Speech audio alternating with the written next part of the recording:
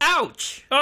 What happened, Michael? I heard your exclamation of pain. I just got stung by a bee, and now there's a stinger in me. Oh, no. Well, I don't know how to treat it, so goodbye, I guess. Just suck the venom out. That's not how that works at all. It stung my penis. First of all, no one grabs their arm and says, oh no, it stuck my penis. Why can't I speak? Oh, I know why. It's because of this delicious cider that I'm drinking by Union Hill. This episode is not brought to you by Union Hill Cider. What a weird way to get around to this. On another note, this podcast will contain spoilers and explicit language. So, like penis. Penis is a medical term, Brian. This is true. So I guess it doesn't need to be censored. That's not explicit. We can say penis as much as we want. I suppose so. But anyway. Yeah, the future stuff might have to get bleeped out because it's definitely worse than a penis. And here's some of that stuff. It's John frickin' Malkovich. John frickin' Malkovich. Malkovich? Malkovich? Malkovich. Malkovich. Malkovich. Malkovich, Malkovich? Malkovich, Malkovich. Malkovich! The what the f***ness in this movie is off the charts. Wow. Wow, indeed. That was a lot of stuff that was not penis.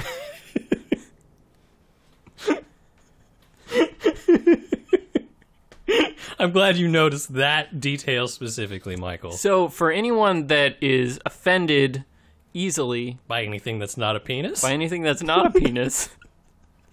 Stop listening now. Now on with the show.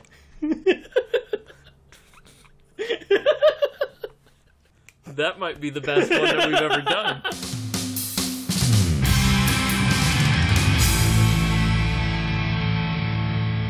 Hello. Welcome to the Mostly Movies podcast. This is a podcast where we talk about TV shows, video games, and John Malkovich's smooth head. You know, normally you don't actually connect it with the movie that we're going to watch. But mostly movies. My name's Michael. And I'm Brian. And tonight's movie is Being John Malkovich. And it is a 1999 American fantasy comedy weird drama. Movie is what it is. Directed by Spike Jonze and written by Charlie Kaufman. Oh, so they're the reason this monstrosity exists. The film stars John Cusack, Cameron Diaz, and Catherine Keener, with John Malkovich and Charlie Sheen as themselves. Very weird. But first, before we get into any of that, Michael, we have to do our catch-up segment. That's true. So, Brian, what have you been doing these past 2 weeks? Actually, I've been doing only one thing in the world of TV, comics, and video games, which is playing No Man's Sky. Interesting. No, it's not. It's to anyone else, it's probably one of the more boring games out there in the world. Yeah, but I still love it. Them. I don't know why, but there is something about it that I continually come back to it. Just every so often. I mean, it's not like an often thing that I do. It's just, you know, it happens, and I'm stuck on it for a few months, and then I can go back to my normal life. But it's fun. I enjoy it. So being someone who's repping No Man's Sky, do you have any, like, insights that could, like, convince people that they should give it a try, just in case there's someone just like you? Well, that does depend on where they're coming from, because... I mean, I'm sure you remember when it first came out, it did not have the greatest reputation in the world. It sucked. Yeah, it was one of the biggest disappointments in all of video game history at that point. Well, I shouldn't say that, but it was definitely a highlight. E.T., video game. There is that, yeah. Well, I don't know if that was a disappointment, it's just a bad game. It's just garbage. Yeah, this one was hyped up so much, and then it was promised to be so much, and so yes, it didn't have the greatest reputation, whatever. It's since gotten a lot better. They've pushed out some free updates that have made it more what they had originally promised it was. And it's now a serviceable game. It's not the greatest game by any stretch, but it's certainly playable and fun for someone who enjoys just exploring space. Imagine essentially an episode of Star Trek. Star Trek had a story, though. This one actually does have a story now. Oh, it does? It's very optional. Like, you do not have to follow it at all, and you can still get to the end of the game. Which is a weird way to make a game, I agree. Mm-hmm. But there's a few very existential crisis kind of storylines in here, where there's, like, some guy, we think he died, but we're not really sure, and he's somehow contacting us from the afterlife.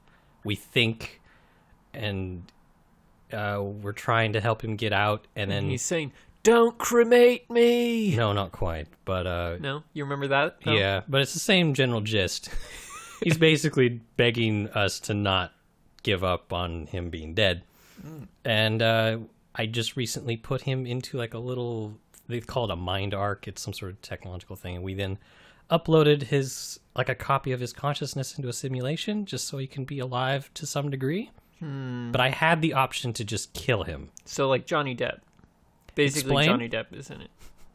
Please explain. I'm not going to explain it. No, please I'm going to move on, actually. Okay, yes, anyways. Fun game, whatever. What did you do? Well, I didn't really have any ideas of what I was going to talk about in the catch-up segment until yesterday afternoon. Oh, right. When I got hooked on a show that I've been watching for a while, but I just binged a whole bunch of it. And that is season 2 of The Good Place, starring Kristen Bell and... I don't know anyone else in that show, so don't ask. Why am I spacing on his name? Do you want to look up the cast real quick? No, he's Sam from Cheers. Ted Danson. You know, I've actually never really seen Cheers. Anyway, this show is just super well written and really funny and really intriguing, and I love it. And I just found out that the final season, season 4, will have already started by the time this episode airs, so I'll definitely be watching that. That's what I'm going to be talking about for the next catch-up segment, I guess. Okay. There you go. But yeah, I'd recommend that to anybody out there who hasn't watched that. Definitely check it out. I second that, because I was there with you. Yes, true. And I jumped into it. From season 5 of episode 2. I mean, the other way around. Yeah, Reverse season it. 2, episode 5. Exactly. Yeah, I had not seen any previousness, and now I'm kind of interested. Anyway, moving on to the actual movie, because we need to. There's so much to talk about. Let's talk about Being John Malkovich. Indeed. Hold on. Let me get my notes. And we will start with a plot synopsis. Shall we? Yes. Okay. So, what's his name? Off the top of your head. Yes. Nope. Just do what's his name. I need to remember his name. Nope. Craig. Just go with Craig. His name, Craig Schwartz. Craig Schwartz, yes. He's played by John Cusack, and he's a puppeteer. Mm-hmm. And he's very passionate about his art, and he just wants to be able to do that for a living, but he can't make it as a puppeteer and make money, so he gets a boring office job in a tiny, tiny, tiny little office. Mm-hmm. Literally a tiny little office. Half a floor. And there's a lot of drama between characters. He's married, but there's this woman in the office that he falls in love with. Speed this up, man. Yeah, I'm like 20 minutes in. Anyway, the plot really picks up when he finds a little baby door in his office that puts him in the body of John Malkovich, and just a lot of zaniness and crazy existential stuff happens. Yeah, that sounds about right. And that is the movie. That it is. So then, what about the critic and audience reviews? The critic and audience reviews. Or do you want the box office first? Let's do the box office first. Okay. So this movie had a budget of $13 million. Okay. How much do you think it ended up grossing? I'm going to guess not a lot. So, I don't know, double that. 26. That's close. That's the closest you've been. Really? It grossed a total of $32.4 million. Okay, so just barely made its money back after marketing? I would say for a movie like this, it was fairly successful. Okay, cool. It's no blockbuster, but it wasn't created to be a blockbuster. So what do you suppose this was created to be, Michael? it was created to be a surreal mind trip from the mind of Charlie Kaufman. Oh, Yeah. okay. Yeah, I wasn't expecting a real answer, I guess. Continue. Okay, give us the critic and audience reviews then. All right. So on Rotten Tomatoes, the film holds an approval rating of, guess? I don't know, 60%? 93%. What? Based on 131 reviews and an average rating of 8.12 out of 10. Okay, wait. Is this critic or audience? Critic. This is critics? Yes. The critics thought this was great. Yes.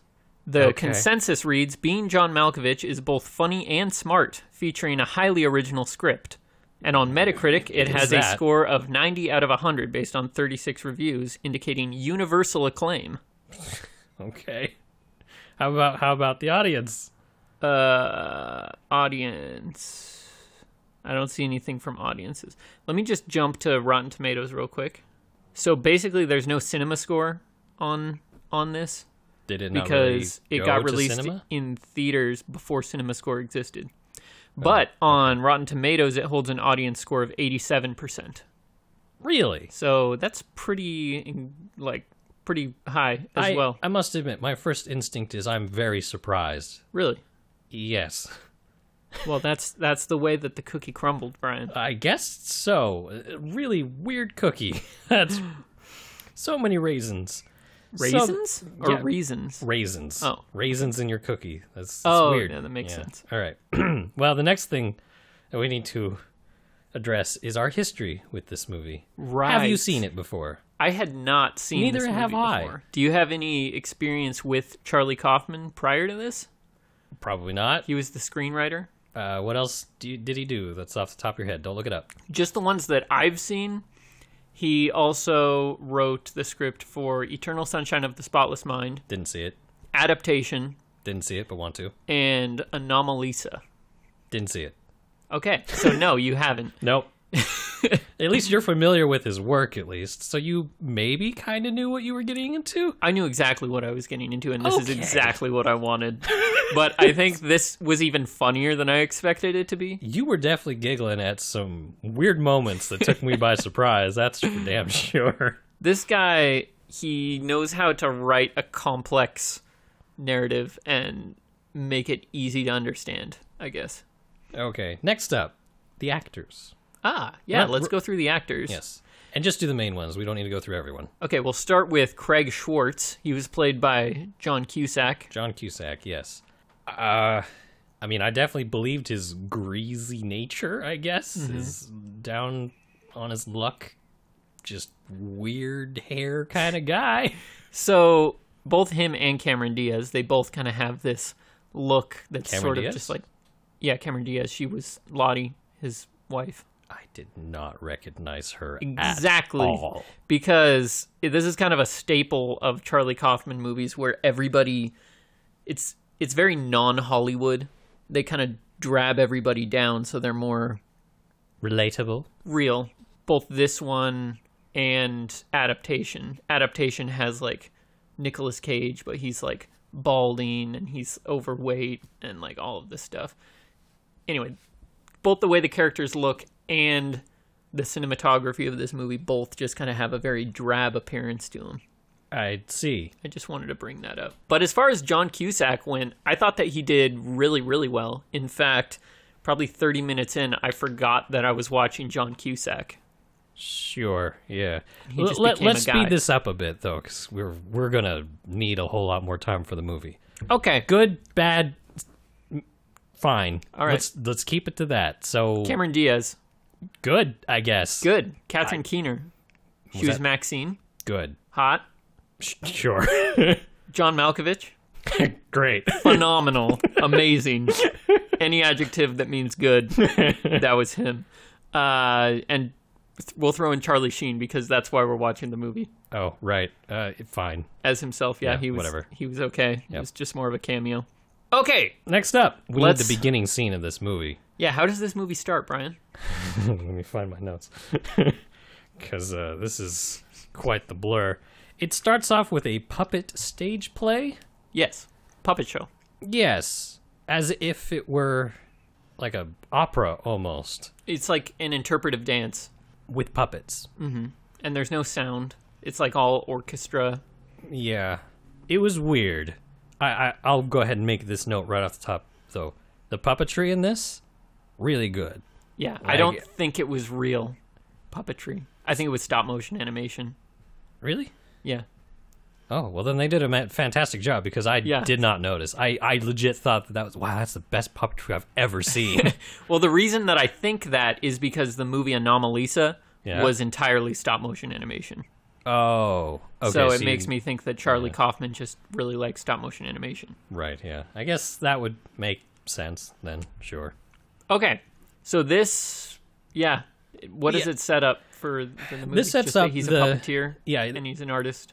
Yeah, that he's a good one, too. But he's, he's a puppet freaking tear. There's no place in the world for puppeteers these days. Yeah.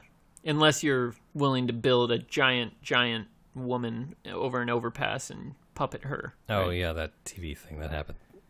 That was weird. That kind of sets up that he is very angsty, that he just wants to give his art to the world, but the world doesn't want to see it. Yeah, I guess. Actually, this scene then bleeds over into showing his wife. What's her name? Lottie? Yes. Played by Cameron Diaz. Is, I guess, I don't know what job she has, but her hobby, I guess, is taking care of animals? Yeah, she has a lot of weird pets. She's got a chimp, she's got some sort of bird that can learn how to speak English. Yeah, an iguana.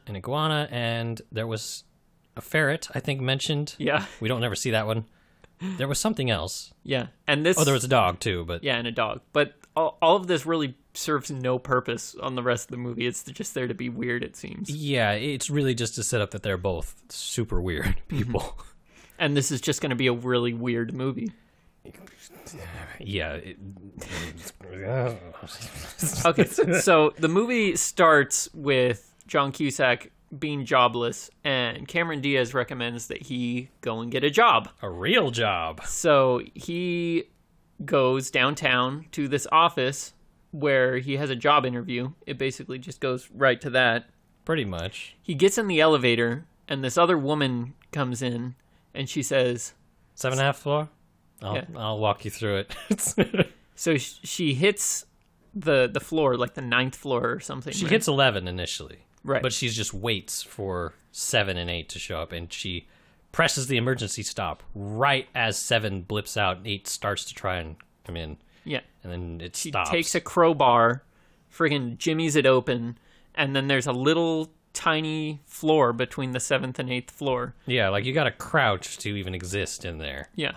It's gotta be terrible on your back. Yeah, absolutely. Like, I don't understand how nobody's complaining of back pain during this entire film. Like, nobody ever mentions it, really.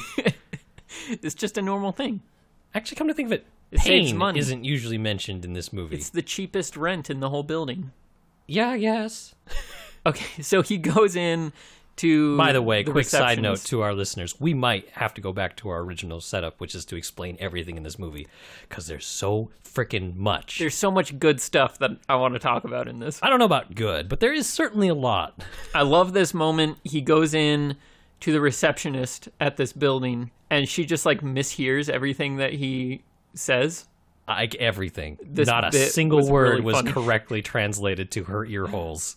So first she mispronounces his name, and then he sits down, and she calls his name when his number comes up or whatever for his appointment. What she thinks his name is, anyway. Yeah. And then he says, yes. And she says, chest? And he says, I said yes. She says, you suggest what? I thought that was funny. I like plays on words. That always gets to me. So apparently. And then they play off that even more when he goes into the office and the boss is like all down, and he's like really appreciative that John Cusack isn't making fun of his speech impediment, or even he can though actually he doesn't understand. have a speech impediment at all. It's just because that freaking secretary thinks that everyone has a speech impediment. But she has a master's degree in speech therapy. Brian. Yeah, which is weird. How'd they let her get away with that? I do not know. Yeah, that was really funny too. Okay, so he goes throughout his day, right? Sort of. He ends up meeting this well, hold on, there's orientation. Oh, yes. Is there anything from the orientation video you want to bring up? How about frickin' all of it? Okay. Where you want to start? How about the frickin' beginning of the orientation where they go through the frickin' weird mythological nonsense of some pioneer guy showing up to this place and being like, I want to build an office building. I'm from Victorian era for some reason, and I'm going to build half a floor for my midget soon-to-be wife. I loved this. Specifically, I wrote this down. I don't know if it's verbatim, but so the building is called the Merton and Flimmer Building. Oh, yeah. And the legend goes that Captain James Merton had that building built, and he named it after himself, and someone else who legend had it was named Flimmer.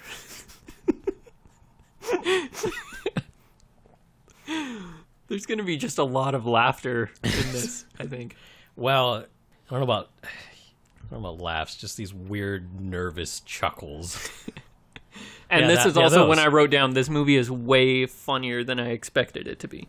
Really? I expected it to be a mind trip, but I didn't expect the writing to be, like, intentionally funny. Also, what era is this supposed to be in?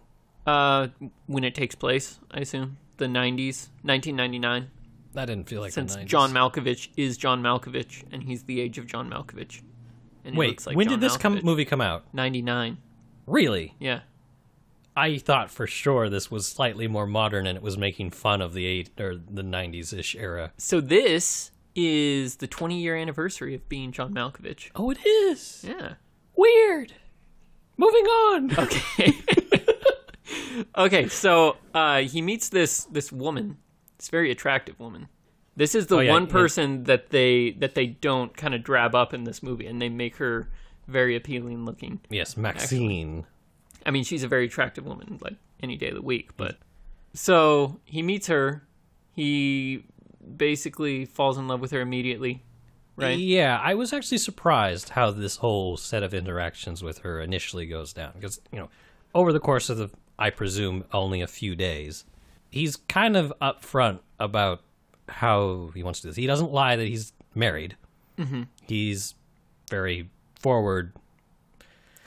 Okay, everybody is super forward in this entire movie. Yeah, they are. Just everybody is really blunt. I'm not comfortable saying a lot of the things. I've dropped the F-bomb before on this show. Every time I have to curse on this... Every time I do curse on this show, there's always that little... I don't know how to explain this, because I didn't grow up cursing. I had to kind of learn that. From me? Not necessarily from you, but like every time I'm about to curse, there's like this little spike in my head that's like, don't do it! Kind of. That's okay, you don't have to curse. Well, what I'm getting at is it's not a natural thing for me, but I feel like sometimes I have to use it in order to accurately portray what the fuck is going on here. Right.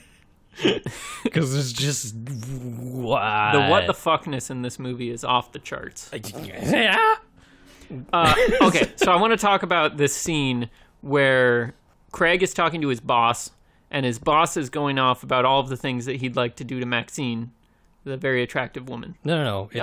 It's the secretary. Yeah, the one that mishears everything. Yes. He would love to do all kinds of stuff to her.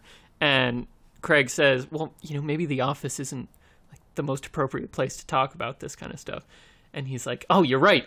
Meet me at this juice bar after work, and I'll tell you all of the little details about it. And I love this scene where he's on the phone. He calls his wife saying he's going to be home late. And he says, yeah, I have to go listen to Lester's sexual fantasies and drink some carrot juice for a while. Again, very honest guy. I don't know how I would have put that if I had to explain that to somebody. Yeah, you just say it exactly like that. I That's guess. exactly what's going to go on. Yeah. Well, kind of. Because then, right after that, he runs into Maxine, and he makes a deal with her. Yeah, if I can guess your name in, 3 tries... Yeah. Then I get to buy you a drink or something. Mm-hmm. And he just sits there and just like kind of makes some vowel noises for freaking 35 seconds. And it like zooms in on his mouth while he's doing this. And you can see the confusion on her face. And when he finally gets to them, then she like brightens up. Yeah. Maxine. Or Max? What is his? Maxine. Yeah, he says that. How did you know? Who told you? Nothing. I just said it right now. How much of a coincidence is that? Yeah. That scene was hilarious. I was laughing throughout like that entire 35 seconds. Oh, this whole movie was such a cringe show. A cringe show? I cringed the entire time. No, that's not the proper word to describe it. It was for me, sir. Yeah, I felt very uncomfortable for this entire film. Okay, maybe this puppet fantasy scene, the Maxine. Because Maxine shuts him down at the bar, so he decides to go home. I like that line, too. He's like, so, tell me a little about yourself. Well, I'm a puppeteer. Check, please. Yeah. That didn't take her any time at all. No. Like, nope, nothing.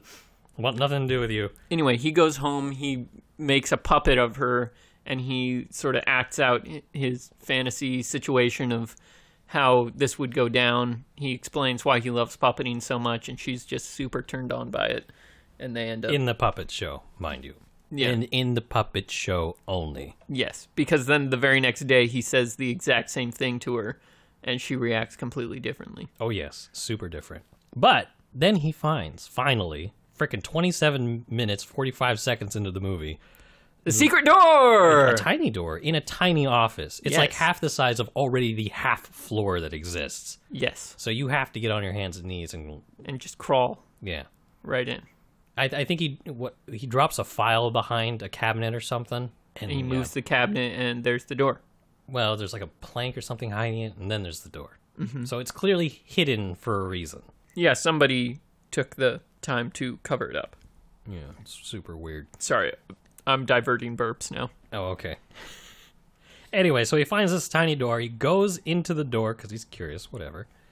And he's got, like a piece of wood that he kind of like pulled off the side or whatever to kind of like hit the walls around to try and figure out where he's going because it's dark in there. And then the door shuts behind him and like swoops him forward, and he's like, kind of like turns into a slide, right? Something like a pneumatic tube or something like that.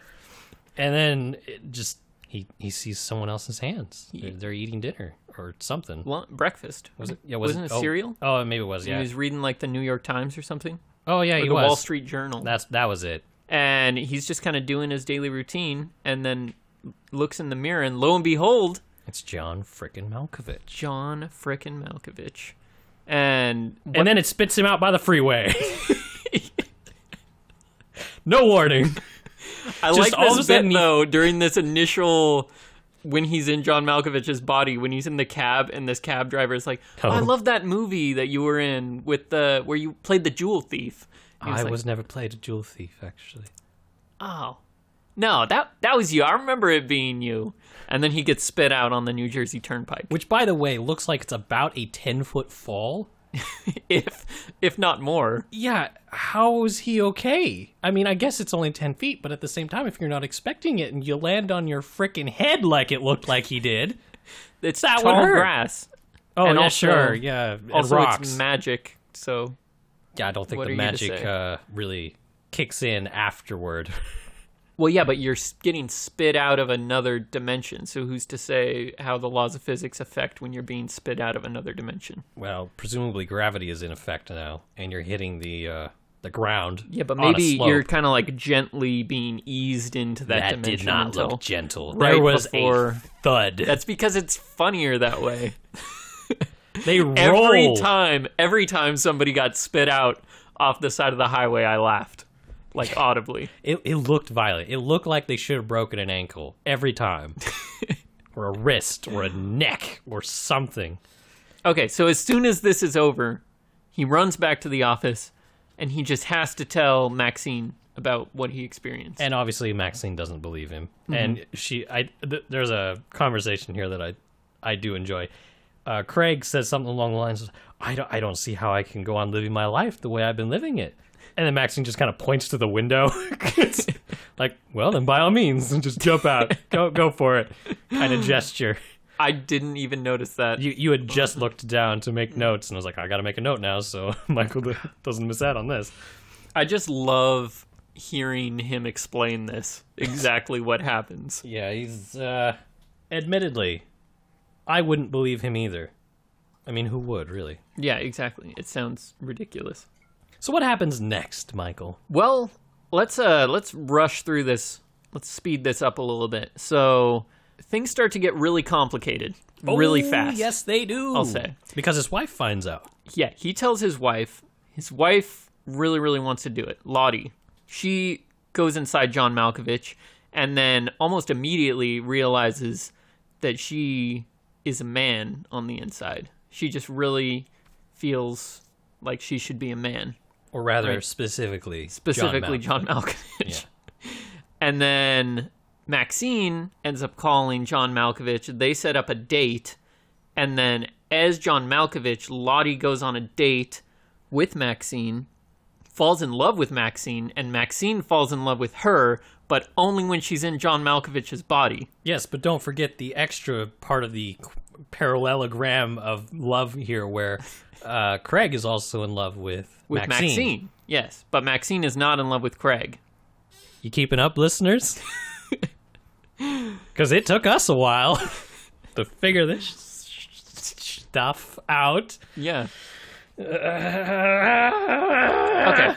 So Craig gets incredibly jealous because his wife Lottie and his wannabe lover Maxine start having an affair through the body of John Malkovich. Yes. And this is not a secret to him, by the way. No, they're very blunt and open about this. Yes, there's a scene where Maxine gets invited over for dinner, and then both Lottie and Craig both jump Maxine to try and just start a threesome? Yeah, not even a threesome. I'm pretty sure they were trying to steal her away from the other. And she's just very upfront, like, Craig, I do not find you attractive. Lottie, on the other hand, but only when you're John Malkovich. Yes. I think she explains it later. Is she enjoys the feeling of two different people looking at you with lust, with the same eyes. Through the same eyes. Yeah. Yeah. At first, I thought she was just manipulating them, right? Because they make a business out of this, where they bring in people so that they can try out being John Malkovich for about 15 minutes. And I thought she was just trying to make the wife, Lottie, an addict of being John Malkovich to make sure she would be a reoccurring customer. Because that's really what it seemed like it was at first. Interesting. She does come off as a very manipulative person. Just evil in general, yeah. But very attractive. So Craig, super jealous Craig, ends up holding his wife Lottie at gunpoint and forcing her to call Maxine and set up a date for them to have sex as John Malkovich. But he locks Lottie in a cage with a monkey, and then he goes and has sex with Maxine as John Malkovich. Yeah. And he discovers that if he thinks really, really hard, then he can move John Malkovich's body and speak through his mouth. Yes, it's explained away as, since he's a puppeteer, he kind of knows the gist on how to do this. Whatever.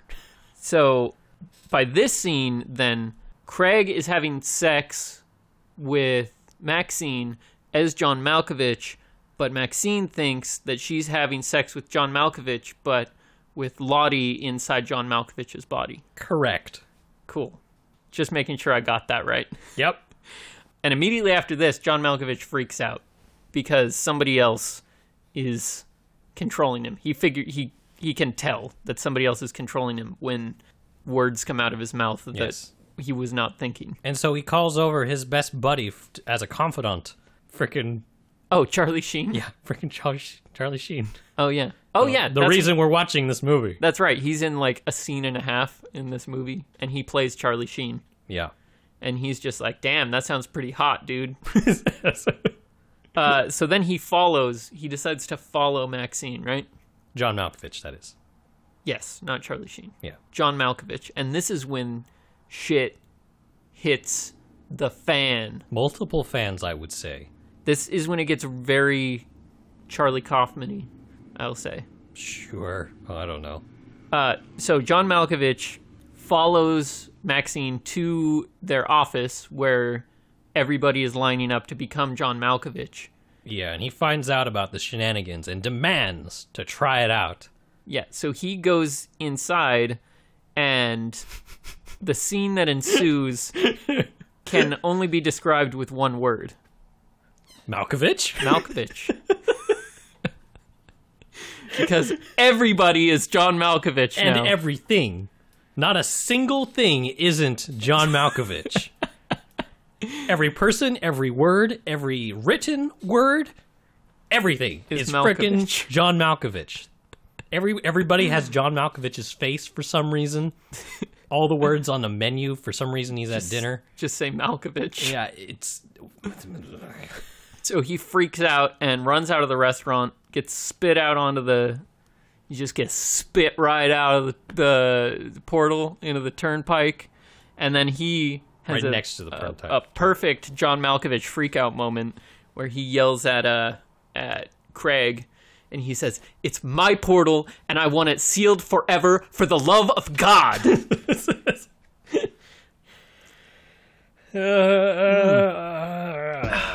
You having fun, Brian? I don't know how to feel actually right now, Michael. Okay. Reality is broken for me at this moment. Well, do you want to slow it down? Do you want to get some time to gather your thoughts, or do you want to continue? I want this over and done with. You so do? Yeah, hurry it up. Okay, so that's not hurrying, Michael. That's stalling. Okay, so Craig, so what happens next is an introspective moment for Craig. Yes, where he realizes that he's gone a little bit off the rails. Or has he? He's sitting in his apartment, and both his wife and his monkey are locked in the same cage. Yes, and he, quote unquote, has a heart-to-heart with his wife. Like, what have I become? I can't understand why I've done any of this. Promptly, of course, just to trick her into calling Maxine again. Yeah, so that he can go off and have sex with her, being John Malkovich. But then, when Lottie is alone in the apartment trying to escape her bonds... Oh yeah, we have a monkey flashback. This monkey gets like a whole character arc in the span of a minute and a half. He flashes back to the jungle when there's poachers that are capturing he and his family. And he's trying to save his parents, but they're all tied up. And he is not able to untie their bonds before he's captured. But now is his chance at redemption. And he reaches over to Lottie, who's tied up in the cage, and he is able to untie her bonds, thus fulfilling the full character arc that this chimp has. By the way, I don't ever think we see this monkey again. I don't think so. Not after this scene. This reminded me of something that would have been in Rick and Morty. Yeah, actually, now that you mention that's very Rick and Morty. Moving on. Yes, moving on. Now Lottie is able to warn Maxine that it's not her in John Malkovich whenever they meet up. It's Craig. Mm-hmm. And then Maxine is like, oh, really? This is when things get even more confusing. Yeah, because then she rejects Lottie. She switches over to Craig's side because Craig can control John Malkovich and she can control Craig, which means money, I guess. Money, power, fame, fortune, blah, blah, blah. A lot of that is repetitive. The point is, she's a manipulative shrew. Yes, let's use that word instead. That's a good word. It's a better word than the one you were thinking of. It was. You misogynist ass. You know what? For this moment, I will concede that I was. Is shrew offensive, though, too? I don't know. Certainly better than the other one. What's the next scene, Michael? Oh, this scene. This scene was great. So, Maxine shows up at John Malkovich's apartment, and John Malkovich is super mad at Maxine for capitalizing on the portal that lets people into his brain and live vicariously through him. By the way, why haven't the police shown up by now to just shut down that whole place? You'd think he would have called someone by now. Even if the police don't believe him about that story, he's John frickin' Malkovich. He can probably get some people over there to at least investigate. At least check it out. You're probably right. So why didn't he do that is what I'm... Anyway. I don't know, but it doesn't matter because this is the moment where Craig starts to completely take over John Malkovich's body, and the acting that John Malkovich does in this scene is Academy Award worthy. It's amazing. It is very strange how it's a subtle difference, but you do notice. His mannerisms change. When he's Craig, he's a lot more... reserved, meek. Yes, that's a better word. And then every now and then he'll have an outburst as actual John Malkovich freaking out about Craig taking over his body. No! This scene might be my favorite. Well, no, all the Malkoviches might be my absolute favorite, but this was a really, really good scene too. Oh, where they're on the table? Yeah. I don't remember exactly what Craig says after he has the outburst, but he's just like, I don't think it's shut up, you overrated swine, or something like that. Dirtbag. I think it's old. It might be. Overrated something. Old bag. Something, anyway. They have sex again. Yeah. And afterwards, then Maxine convinces Craig that he needs to stay in John Malkovich's body because he can make it as a famous puppeteer with the notoriety that John Malkovich already has as an actor. And concurrently to this scene, we also get Lottie, who is now gone to Lester, the boss of that 7.5 floor, in his ginormous mansion. Which, by the way, up till this point, I was so confused why he had that big old mansion, because it doesn't make sense. If they're a company that's trying to cut corners, why would they need, to cut corners if this guy's clearly rich as balls? Sure. Yeah. Now we know. And also why he has a shrine dedicated to John Malkovich in his house. Oh, right. Yeah, we didn't mention that. But yes, so apparently he is actually the explorer pioneer person. Merton, who originally built the building, because he found a portal there that could put him into someone else's body. And it wasn't John Malkovich at that point. It was Lester. Right. Presumably. Yes. And this is where it gets a little confusing, because he tries to explain the whole magic part of it, right? He explains that you have to jump into the body at a certain point when it is ripe, because if you jump in too soon, you can't stay. And if you jump in too late, then you get put into the next vessel, which will just absorb you. Right. And then you're just trapped, looking from the inside, and you don't get to control anything. Yeah. So the ripe point is 44 years of age. So I thought it was 45. It was 44. Oh, that's right, because midnight. Definitely. Once he turns 45. That's when it was? No, I'm pretty sure it said 44 on the cake. Happy 44th birthday, Malkovich. Oh. Yeah. I saw 45 somewhere, but maybe I'm mistaken. Anyway, the point is it's somewhere in there. And Lester's plan is for him and this whole group of other people are all going to enter the vessel that is John Malkovich at midnight on Malkovich's 44th birthday. Right, so that they can all exist within the same mind? Yeah, so I'm guessing that Lester gets to control the body, but everyone else just gets to be a passenger in it, like the tickets that they were selling, Tickets? What?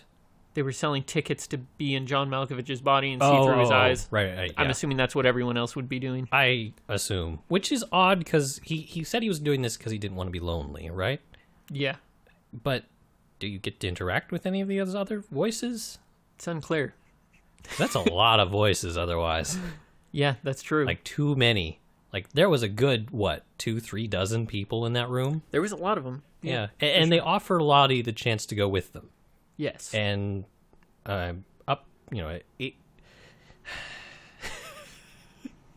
sorry, recollecting my thoughts. Because then we have an 8-month time jump. Yes. And Malkovich at this point has redirected his entire career. Well, okay, Craig as Malkovich has redirected his career towards puppeteering.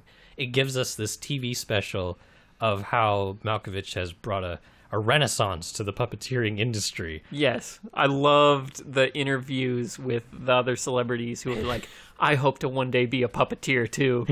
He's made it such a popular thing.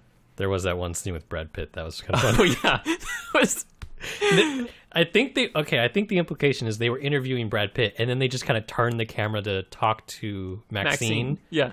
And then they go, once she leaves, they go back to Brad Pitt, and he's just looking there like, yeah, he's like looking back and forth like, I thought we were talking to me. Yeah. Who was what? Yeah, that was amazing. That was a good laugh. How much do you think they paid him for that 2-second scene? How much do you think they paid him for Deadpool 2? I forgot about that. I heard it was nothing, by the way. Oh, really? He did it for nothing for Deadpool 2. I mean, I guess I probably would too. just for the laughs, if nothing else. Okay, so this is like the eve of John Malkovich's 44th birthday. Yes. Oh, also side note, Maxine is pregnant now. Oh, yes. Like almost due to pop. Yes. Where do we start here? Well, Craig as John Malkovich is doing a life-size puppet show ballerina thing. Which I'm also pretty certain was just a person in a puppet suit, by the way. Not actual puppeteering. I guess that would make sense, because otherwise, again, the best puppeteering I've ever seen. Yeah, I don't know if that's even possible. But he's really enjoying his life. Yes, and then he gets home from that show, and he finds that his house has been burgled. Yeah, well, yeah. I mean, his wife has been kidnapped. Yes, well, that too. But I don't think he realizes that at first, because he shows up, the phone's ringing, his house is a mess. He picks up the phone. We have Maxine. Yeah, and it's Lester. Yes. On the other side, because they have a plan where they need to get Craig to vacate John Malkovich so that they can all enter. Yes. Him. It's so weird. And they're worried that if they leave him in there when they enter, he'll just take over again. Because he's the most powerful. He was able to control John Malkovich before he was ready. Yeah. Technically. So they're like, hey, you gotta get out of Malkovich so that we can go in there or we're gonna kill your wife. Yeah. And I don't think he intentionally does it, but Craig calls their bluff. Mm-hmm. And Lester's all depressed by this, like, he saw through it. What do we do now? And Lottie grabs a frickin' pistol and starts pointing it towards Maxine, who they have. Yeah. And Lottie still has feelings for Maxine. And likewise the other way, it seems. And she says, if I can't have you, then nobody can. And she's just about to shoot Maxine, and then Maxine crawls into the portal because they're all in the office. We didn't mention that.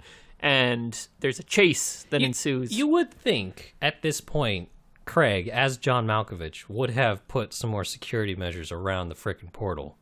Because, I mean, I guess... Well, maybe they did. And maybe he wasn't worried about it because he's the most powerful. But anyway, chase ensues because Lottie chases Maxine into Malkovich, but they end up in his subconscious. Yeah, so they see all of his like childhood memories and stuff. It's all awful. It's super trippy, this scene. And the first thing I thought is, damn, this reminds me a lot of Eternal Sunshine of the Spotless Mind. I'm going to have to take your word for it, because a lot of that movie has to do with like subconscious and memories. Oh, okay. A lot of it takes place inside the mind. So there's a lot of this imagery of where like one thing transitions to another, but it's all kind of fluid, you know? Like they're busting through windows and they just end up in a completely different memory. Right, of course, yeah. Okay. If you liked that scene, or like the way that it was paid off... I don't know if I liked it, but it was certainly interesting. Yeah, so you get more of that in Eternal Sunshine. You should watch it. Anyway, so then they get spit out next to the turnpike. Just get spit right out of them. What are you quoting?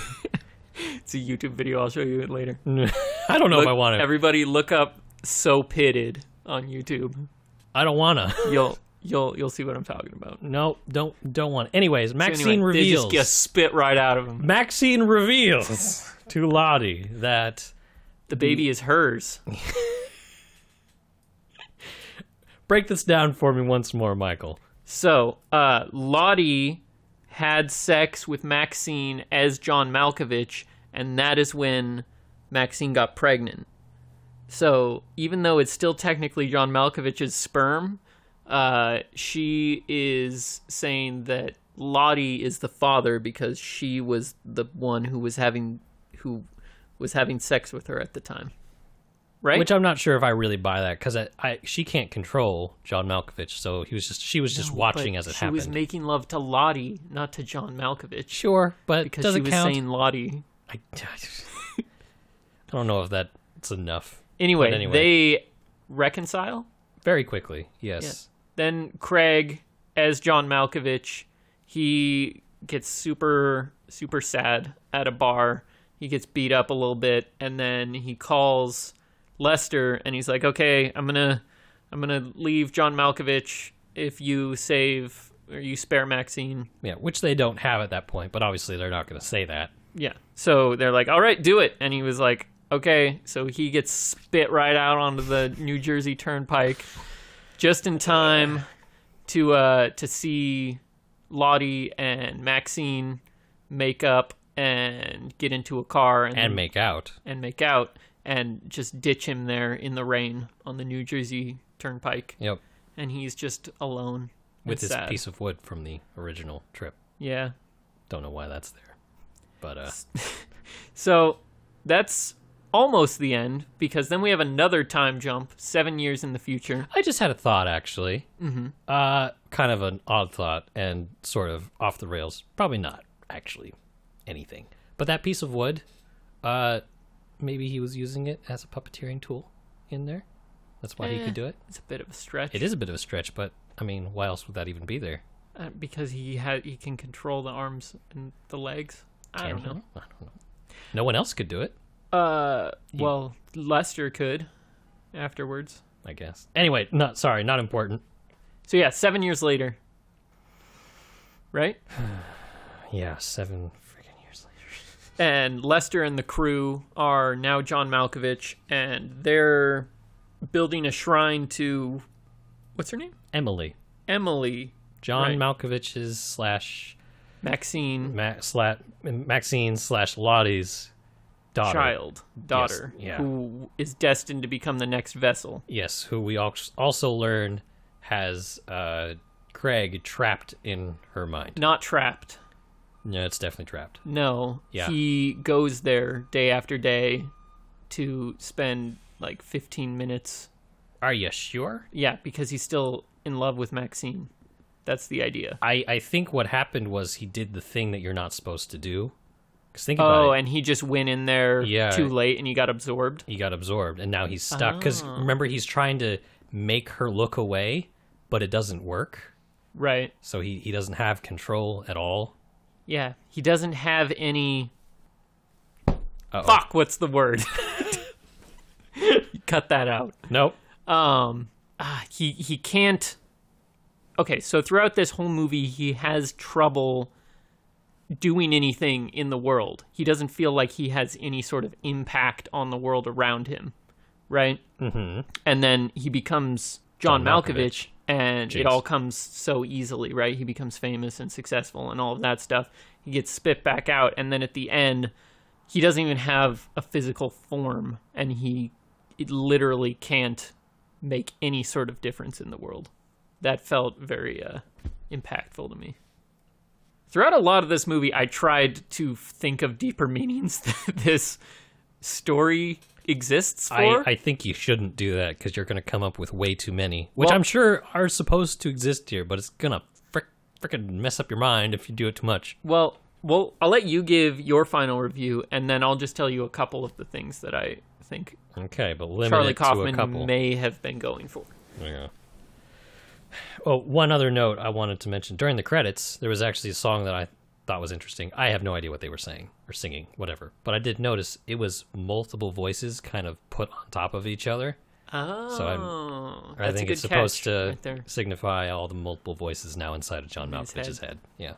Good catch. Yeah. I like it. And that's the end. Final review. What do you think? Sum it up. Sum up your experience with this movie. Just a few parting words. I'm still processing, so I don't really know how to feel about this movie. But I figured that I'm getting some real Frank vibes going on here. Really? Okay. In terms of I don't know how to feel about this. I will say I liked this better than Frank, that's for sure. Okay. It's definitely a 3 or above. I just can't decide where. Right. Okay, with that in mind, I guess I have to give it the 4 then, because to give it the fair review, if I can't decide, I have to put it in the middle of 3 to 5, because I don't know where to put it. Okay. I mean, I don't want to put it there, but at the same time, I don't think it deserves a 3, because that is one hell of a movie. Yeah. But I'm not putting that at a 5, because I can't say I enjoyed it that much. Oh, I don't know what to say about this movie, other than I kind of wish I didn't see it. That's sad. Okay, it's a weird I feel like it was a really fun afternoon, the two of us watching this movie. Well, see, it's a weird dual existence, because I'm glad I saw it, but I wish I hadn't. My life is different now. That's good. That's amazing when a movie can do that. It makes you feel like... I don't know if it was in a good way, though, man. It's changed all your perspective on shit. I don't know if it was in a good way, per se. Because I think it's more at the beginning of this movie, but Craig does point out there's some real heavy implications and existential stuff. Just the fact that this portal exists. Mm-hmm. And, then it's essentially the what if this did happen, how would the whole world even... make sense at that point. Yeah. the whole, well, what if, man? Within the context of this world, it's just like, don't think about it. Yeah, really, though. But, which, I mean, they clearly don't. But from a filmmaking perspective, a lot of this really weird, eccentric stuff probably does have a deeper meaning, and I think that I need to watch it again to understand a lot of it. You're going to have to watch it so many times if you really want to get everything out of this. But, like, the Office, for example, the 7.5 floor. Yeah, that still doesn't make sense to me. It's just a really weird, quirky thing that he added into the movie. But I feel like not John Malkovich. Malkovich. Craig, played by John Cusack, he is this, like, starving artist. He really wants to just be able to do his puppeteering for his job. He wants to be able to do his work and have people appreciate it. So I think he considers himself above this office job physically, which would explain why the ceilings are so low, because he's above it. And also he doesn't want to be confined to this cramped space. But Michael, the overheads are so low. Yeah. Basically, it's literalizing how he feels about working in an office. It's just cramped and your back hurts and it's artificial light and terrible. I'm glad you're actually putting something to this, because otherwise I would have just assumed it was I'm almost certain that that's what he was going for with that, but also it's hilarious. So I guess even if he wasn't. The other thing, like the whole moral of the story, I was trying to like sort of fish for a meaning behind this entire movie, and I kind of came up dry, but I think it probably has something to do with like celebrities, people, like regular people don't appreciate celebrities for who they are, just what they can sort of get out of them and live vicariously through them. You know, they just put themselves into them like an empty vessel. Like people who read those tabloids or watch Keeping Up with the Kardashians. They just watch their lives because they don't want to have to live their own. That's what I got out of it. Moral of the story, folks. I will give this... It's riding high. 4 or 5, I imagine, for you. It's... Sorry, I'm still processing over here. I don't have much to say now. It's right up there with Eternal Sunshine of the Spotless Mind for me. I think it's right below that because Eternal Sunshine is a little easier to digest. It's not as weird, but the heart of it is there still. I would put this probably second in Charlie Kaufman. No, adaptation is so good too. I'm hoping we get around to that. Regardless, I'm just gonna rate all of Charlie Kaufman's movies that I'm gonna not let you do that, actually, because we might actually get around to some of those. It's all 5s across the board. Well, spoiler, Michael. He is a very gifted writer, and I'll watch pretty much anything that he makes. And that's it. What about A Large Shit? Would you watch that if he did it live? I mean, in front of a studio audience? If John Malkovich's head was superimposed on the shit and it was just saying Malkovich over and over again, then yeah. As it plops out. I don't know why I decided to go on this tangent. Just gets spit right out of him. I am sorry I said that. I wanted to just make a funny so that there would be a funny somewhere in here, and I didn't do that. I did something else. Okay, this is where we go to the mailbag? The mail segment. Do we have mail, Michael? Well, let me check Gmail. Okay, nothing from Gmail. How about Twitter? Nothing. Twitter. Ooh, Derby Ski Free is back. He left a comment here that says, Malkovich,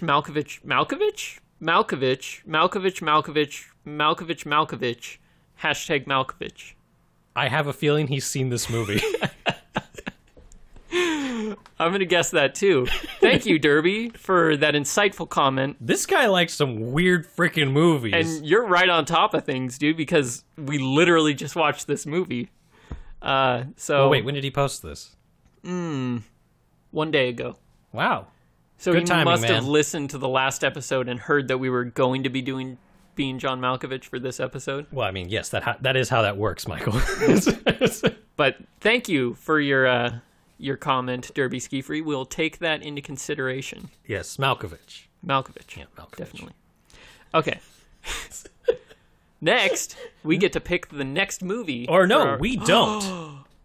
Oh, you're right. Today is the day, Michael, that the audience, or not the audience, well, The listener, that's the choice word. poll. What do we got? Well, first, what are the choices? So, our actor for the next listener's choice poll, was John Malkovich, obviously. And the movies that were the choices are Con Air, Rounders, Aragon, and Deepwater Horizon. And we do have a winner, Brian. Okay, good. Shall I give you a drum roll? Yes, please. Okay. And the winner is Con Air. Oh, boy. Put the bunny back in the box. Okay, I haven't seen this, so no spoilers. Okay. Because as much as I'm hating the idea of putting this into my brain, I'm looking forward to this. Hey, fun fact for you. What? John Cusack's in this movie, too. Oh, really? We got a double crossover. Oh, goody. Yeah. So, come back in 2 weeks to hear our episode on Con Air from 1996, I believe. Wow, that long ago. Yeah. Oh. And that's the show. That is the show. You want to hit them with the socials? You always say this, and I never remember what the socials are, but let me try. Okay. You can reach us, if you so choose, at mostlymoviespod@gmail.com. Yeah. Okay, good. You can also reach us at our Facebook page, which is The Mostly Movies Podcast. That is correct. And our Twitter handle is @mostlymoviespod. Yeah. All right, Three for three, Brian. Yeah, I'm nice. getting better at this. All right. Hooray. Thank you for listening, everybody. Yes, thank you for listening to whatever the frick this show is. We enjoy doing it. We do. I hope you enjoy listening, because right now the only person we're sure that enjoys listening to this is Derby. Yeah. Well, actually, I guess we can't be sure of that. All we know for sure is that he listens. Well, he keeps listening, so that's a good sign. I guess. Thank you, Derby, again for writing in. Continue to send us mail and tell your friends and rate it if there's any place where you can rate our podcast. Yeah, and we're be on honest. iTunes, right? We are on iTunes. Yeah, rate us on iTunes because that'll probably help us out in some way. Probably. And don't be afraid to be very honest and tell us how much we suck. Yeah, because we'd love to hear that. Yeah, we actually would. Any That'd be kind of feedback, any feedback is good funny. Yeah, feedback. tell us what we're doing wrong. Yeah. Yeah, all the negatives. I'll take any form of feedback at this point. Or just tell us what's going on in your life. Like, well, maybe don't get personal. We don't need to know that. Unless you want to. Nah, don't do that. Or make up a story. Ah, there you go. Okay. Okay, thanks, guys. We will talk to you later.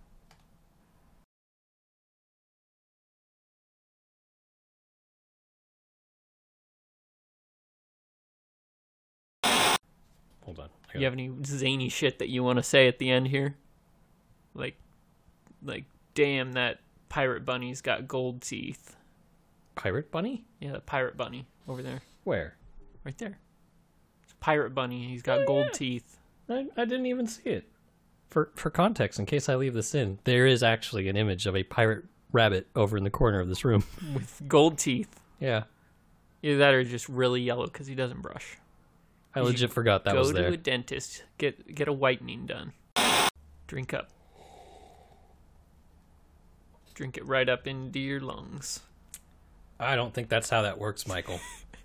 I am, in fact, not a fish. You aren't? No. I don't think fish have lungs. Don't hey, they? Google. Do fish have lungs? On the website dkfindout.com, they say, unlike land animals, which have lungs to take in oxygen from the air, fish have gills to breathe in the oxygen contained in water. To find out more, look for the link in your Okay, so they don't have lungs. They don't have lungs. They just have straight gills. intake it. Okay. Yeah, that's how it works. So what the gills do is the water flows past the gills, and the gills just filter the oxygen out of the water. Right, yeah. It's pretty freaking cool. But they have to breathe it out, It's right? dope. So is there not a in-between? Or do they not breathe it out? It just gets directly into their bloodstream. I think when their gills, because, they move like this, Yeah. it goes out. They breathe out through their gills, too.